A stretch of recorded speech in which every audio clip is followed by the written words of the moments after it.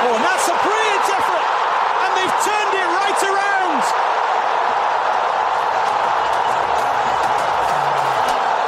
In the space of a few minutes, Saudi Arabia grab control of the game.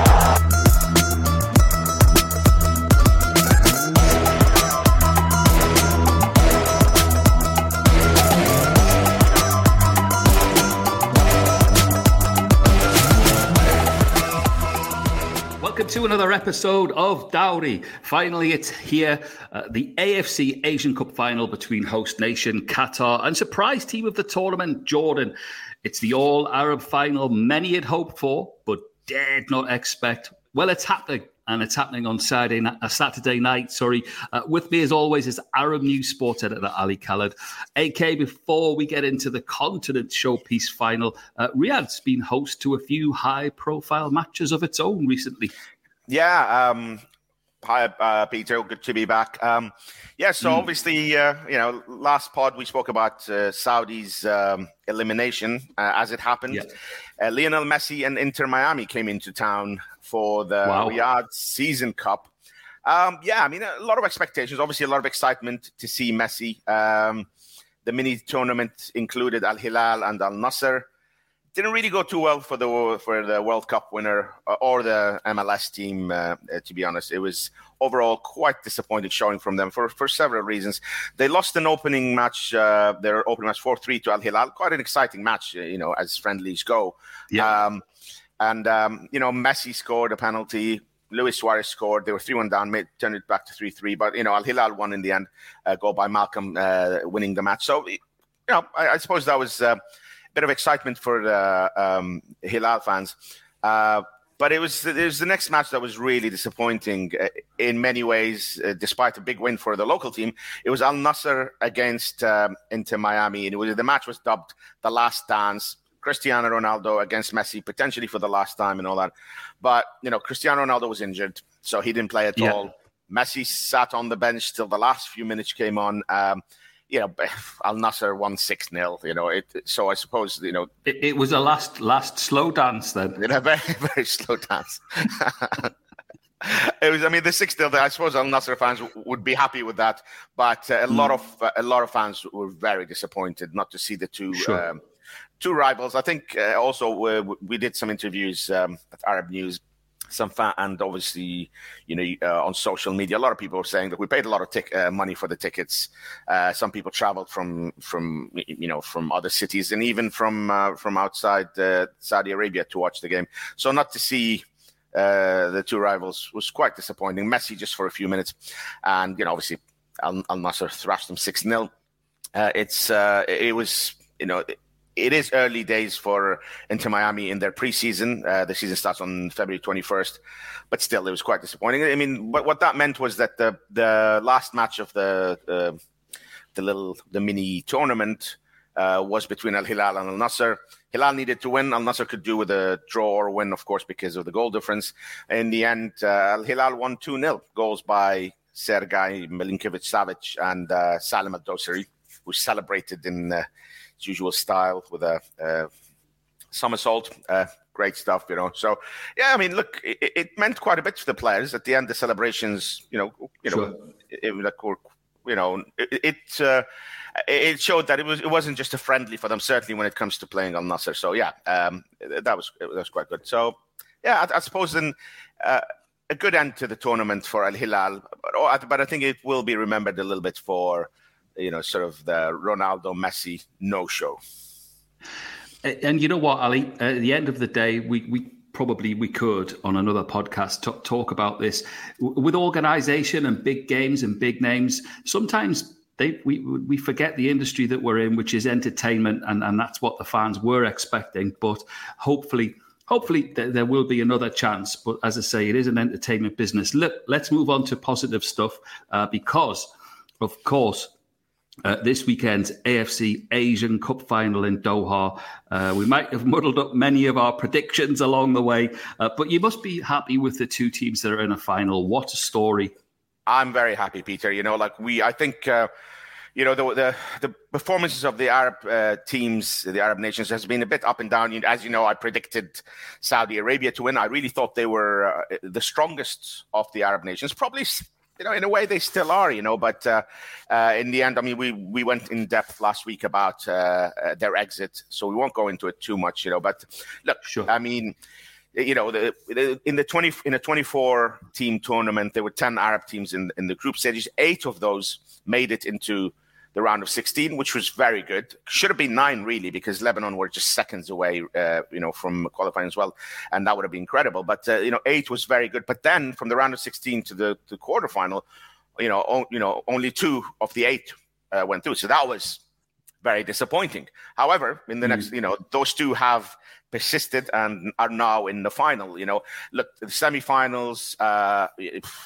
I mean, Jordan, really heroic stuff. I mean, who could have thought that they even at that stage, with all the surprises they've thrown our way, I didn't think that they'd be able to go past South Korea, but they did, and they took a 2-0 lead. Incredible result! What a journey!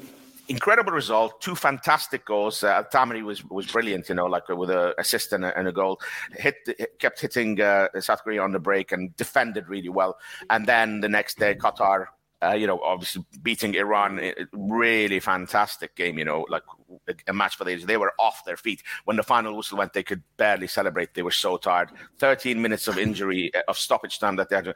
Look, our guest, who will be joining us very shortly, wrote a brilliant piece this morning about Qatar's redemption. Spoke about, obviously they're the reigning champions, Asian champions, but the disappointment of the World Cup, their poor performance that really has been hanging over them, and we're going to have him on shortly to discuss. To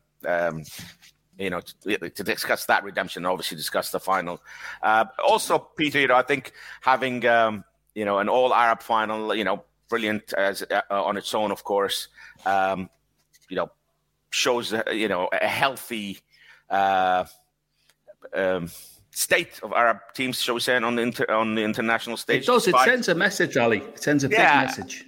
Yeah, I mean, obviously, like I said, going from 8 to 2 from the round of 16 was very disappointing, and I really thought, here we go again. But Jordan and Qatar have carried that forward, have carried the form forward. And also, let's not forget, Saudi Arabia were, seconds away, really seconds away from beating South Korea. It could have looked very, very different, but that happens. Just a quick mention also that we already mentioned it last week, but the performances of the Arab teams in the Africa Cup of Nations has been very poor. Yeah. Egypt and the 3 North African countries, really, really majorly disappointed. So again, having an all Arab final for fans of Arab football, of course, not necessarily everyone will be happy with that, but for our fans of Arab football, it is a bit of a comeback from what we at a certain point, both tournaments looked like the Arab teams were performing pretty poorly. So, it's a bit of a comeback. Great for us.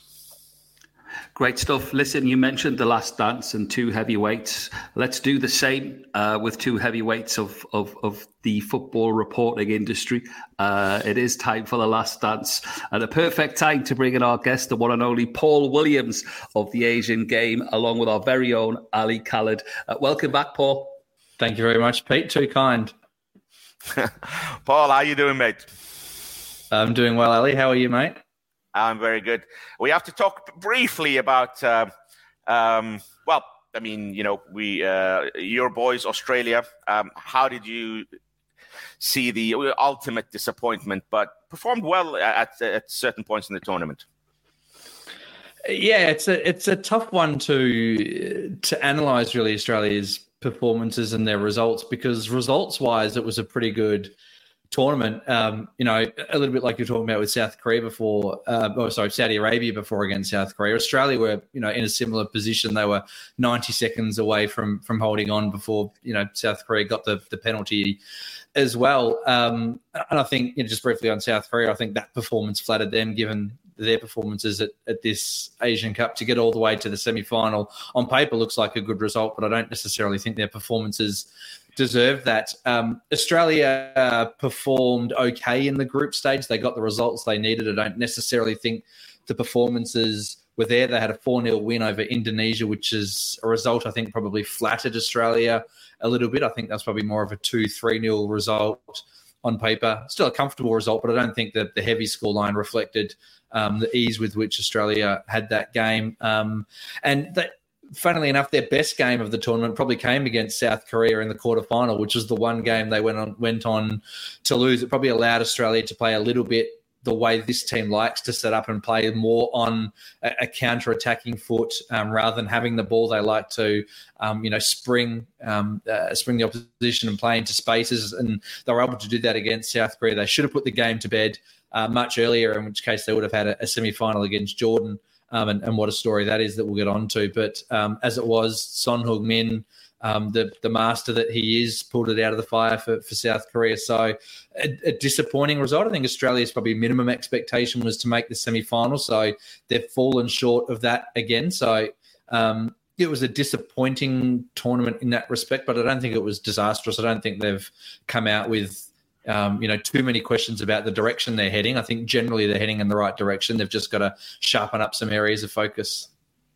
Also, Paul, I mean, you mentioned that they should have put the game to bed. Really, some of the chances that went missing. I mean, I'm not blaming like some people on social media. I'm not blaming any of the players and all that.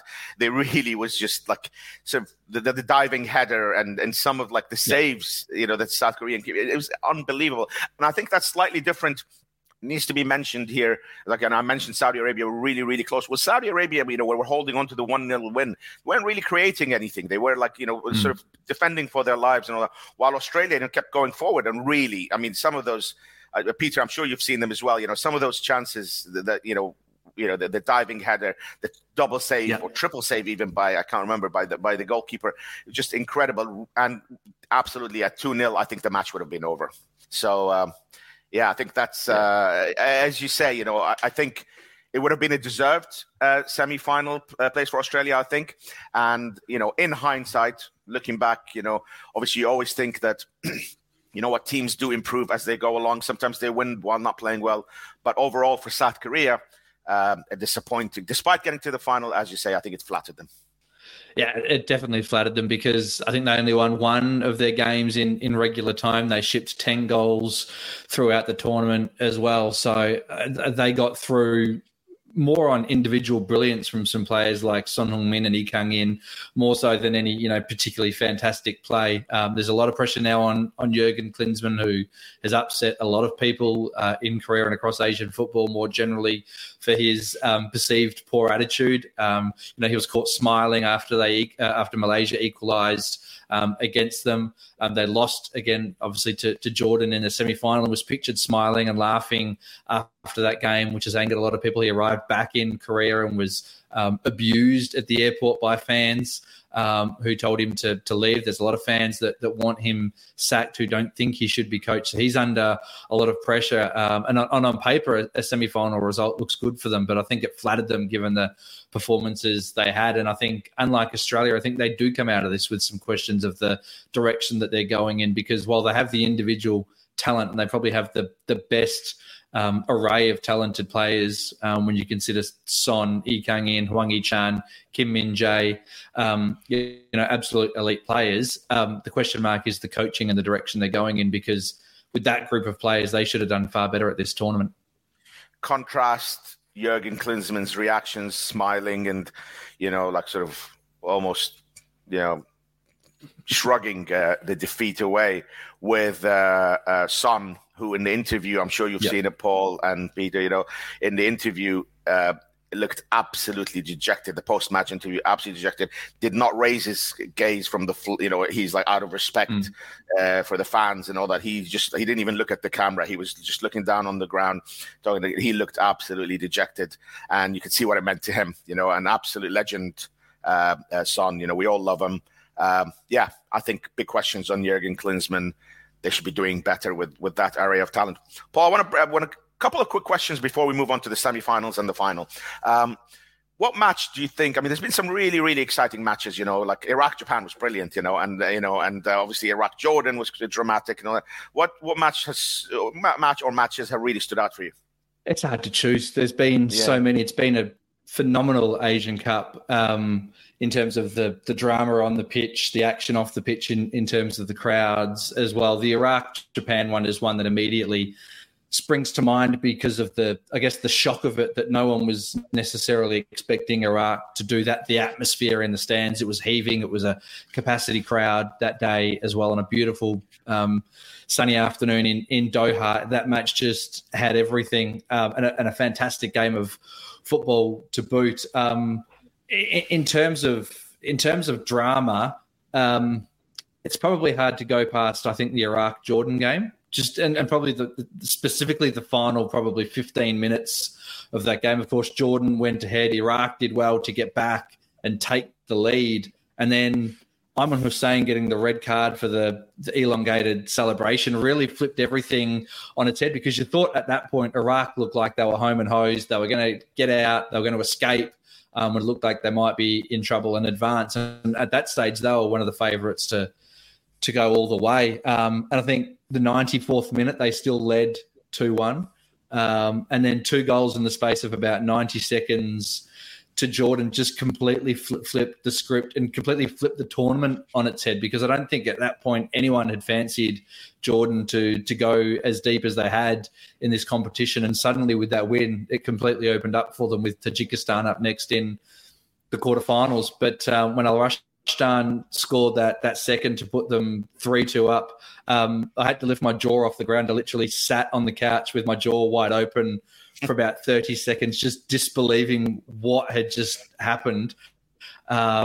It was remarkable action, but we've seen that across the competition. There's been plenty of penalty shootouts. We've seen, as you said, the heroics from South Korea twice against Saudi Arabia and Australia. And while it wasn't as tight necessarily, the way Jordan then dispatched of South Korea too, the manner in which they just controlled that game, and the manner in which Al-Taamari and Al-Naimat just completely dominated up front.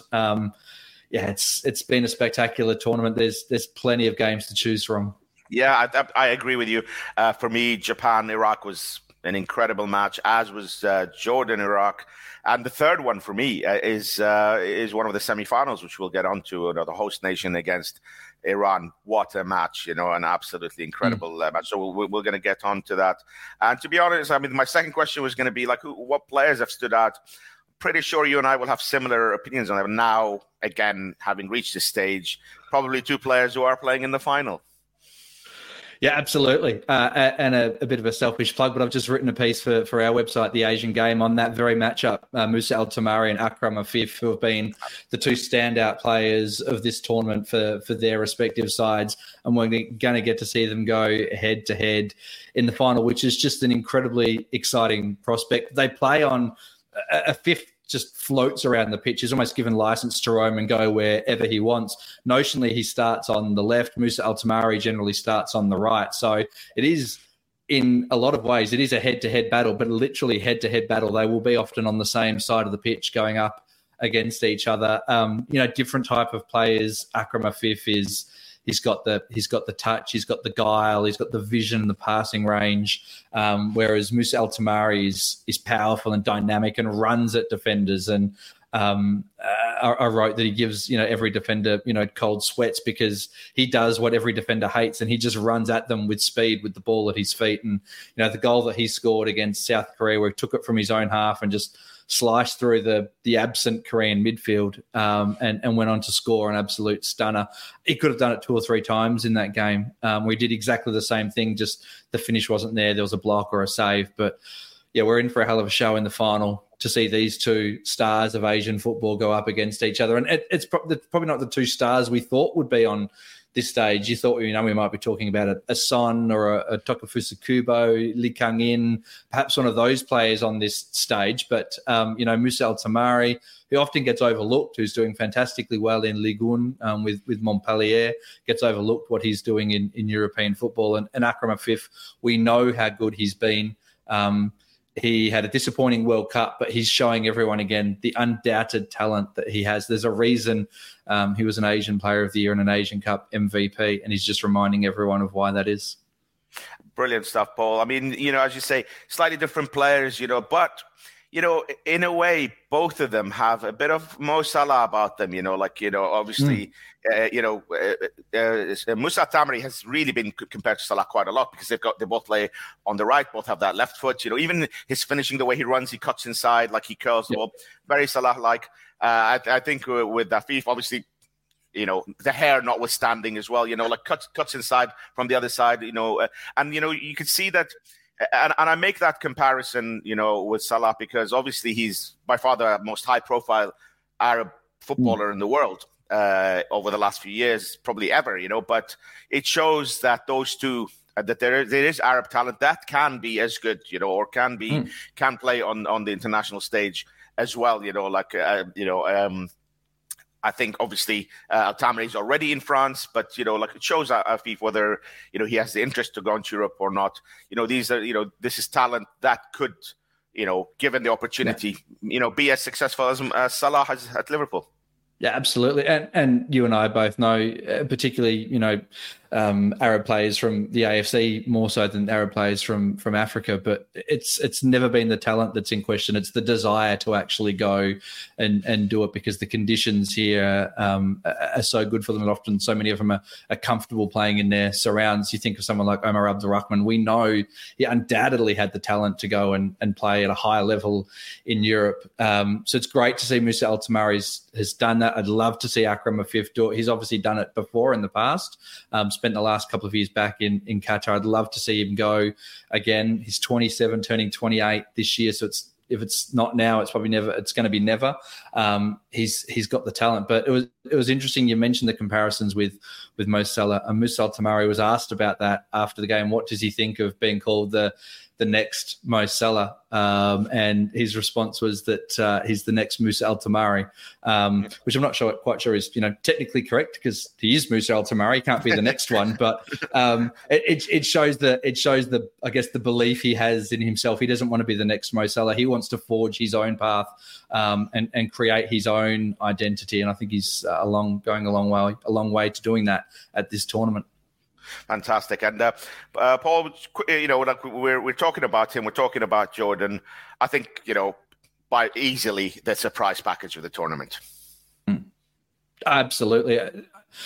I don't think anyone predicted this coming into the tournament. I think people thought they might be able to make it out of the group with, South Korea, Bahrain, Malaysia. When you looked at that group, you thought, yep, Jordan could get out of that group, but probably most people thought the round of 16 would be their ceiling. You look at their lead-in form, and their lead-in form was, quite terrible, really. They had, you look back on it now, and some of their warm-up games, they lost to Lebanon, which you look back at this tournament now and you think, how is that possible? But they lost to Lebanon in a warm-up game, and they were smashed 6-1 by Japan in a game, which I think was a behind-closed training game more than anything. I don't think it was an unofficial friendly, but it was still a 6-1 result. You look at the form that they've been able to display then, and it's remarkable to think how they've come through this tournament. But they're playing with such belief now. I think probably that 2-2 draw they had with Korea in the group stage gave them enormous belief.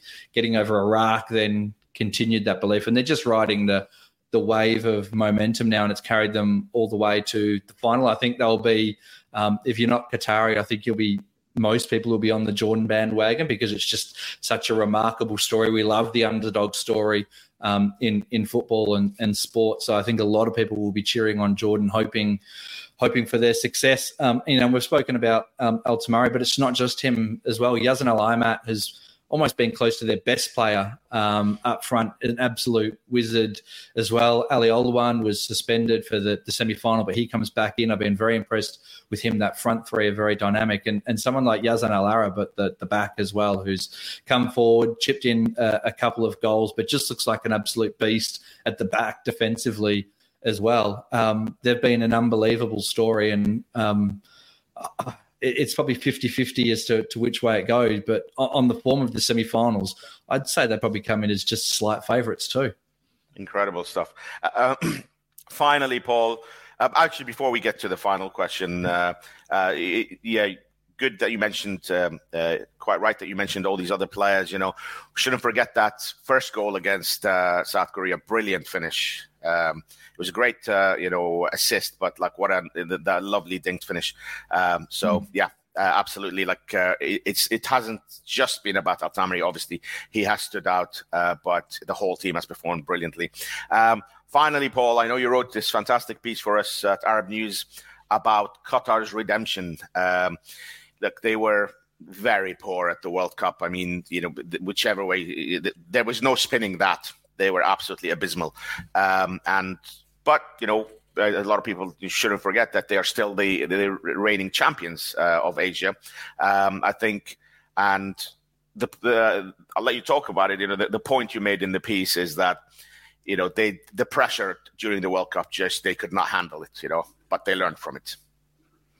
Indeed, yeah. There's the old cliche that you either win or you learn. And Akram Afif had some comments after the semi-final that they learned a lot from the experience of the World Cup. They know that they failed, and they failed abysmally on the world stage, and they've been able to go away and learn from that experience. He said every tournament that they play in, they learn from the experience. They came out from the World Cup with the tail between their legs, and their reputation sullied, not just the teams, but a lot of the individual players as well, who just didn't stand up when the biggest spotlight was on them. And I wrote that it was going to take some time to rehabilitate that reputation, but what they've been able to do this tournament is going a long way to doing just that. They are showing that they weren't just a flash in the pan in 2019, that they are a talented football team, and they may not be at the level as they were in 2019. But what I think they've shown in this tournament, and perhaps it's what they've been able to learn on the back of the World Cup, is a resilience that perhaps wasn't there in this team before. You referenced that semi-final against Iran. They went down in the fourth minute, yet managed to find a way to not just equalise, but to get ahead by halftime. Then they conceded a controversial penalty again early in the second half, but again found a way to get back ahead and lead 3-2. And then at the end, there was a bombardment of Iranian attacks. And again, they managed to withstand that pressure and hold on for a victory. And I think in the past, perhaps Qatar wouldn't have done that. And perhaps that shows that they have learned, and they are learning, and they are growing and developing on the back of that World Cup. And Hassan Al-Haydos mentioned that as well in a TV interview after the game, that there's a fighting spirit in this team now that perhaps wasn't there in the past. And perhaps, as chastening as it was, the experience of the World Cup might actually hold them in good stead and be good for them in the long run, because it's perhaps humbled them a little bit, made them realise what they need to work on, what they need to develop. It's taken back down and grounded them, and now they're building themselves back up again and showing everyone the talent that they undoubtedly have. And I had someone mention the other day, if they go on and win the title, they'll be the first side in 2 decades to win back-to-back titles and defend their crown. Only the fourth team in history to defend their title as well if they do so. And history, when they look back in 30, 40, 50 years time, they'll just see that Qatar won back-to-back and think this was a golden period, this was a dominating period of for Qatar in Asian football. So they stand on the precipice of history here, as do Jordan. But it's quite the moment for Qatar that they could really seal a legacy of success if they go on and clinch this title, and perhaps get some redemption for that World Cup showing. Fantastic stuff. Absolutely brilliant. So all that remains, Paul, after that is to get your predictions for the big one. After all of the expert knowledge, and it's fascinating, by the way, to hear such a great insight. Love it when you're on the show, but you are on the spot. So give me your prediction. You love to do this to me every time I come on. I do. It's so tight. It's so difficult to predict. Just on the basis of the semi-final performances, I think Jordan's was a little bit more controlled and dominant than what Qatar's was. And it's the fairy tale story. So I'm going to say Jordan 2-1 to lift the Asian Cup for the first time.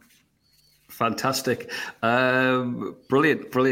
I thought you would go. I thought you may go the other way, but loving the fact that you're going for the dream. Fantastic. Thanks again to Paul Williams of the Asian Games.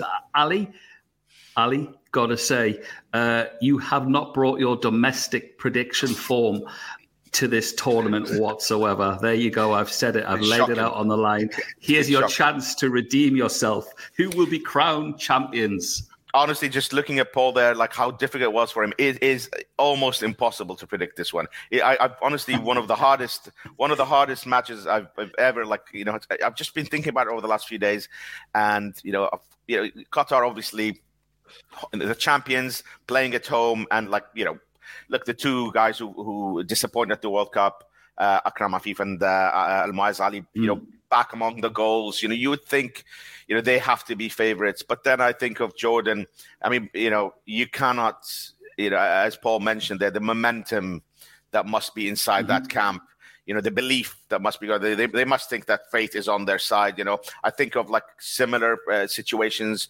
Obviously the famous Iraq 2007. I think of Greece in 2004 when nobody gives them hope, but you just keep going and going. And in a way, also Portugal in 2016, they're playing France at home, and everybody thought France would win that. And again, they went through.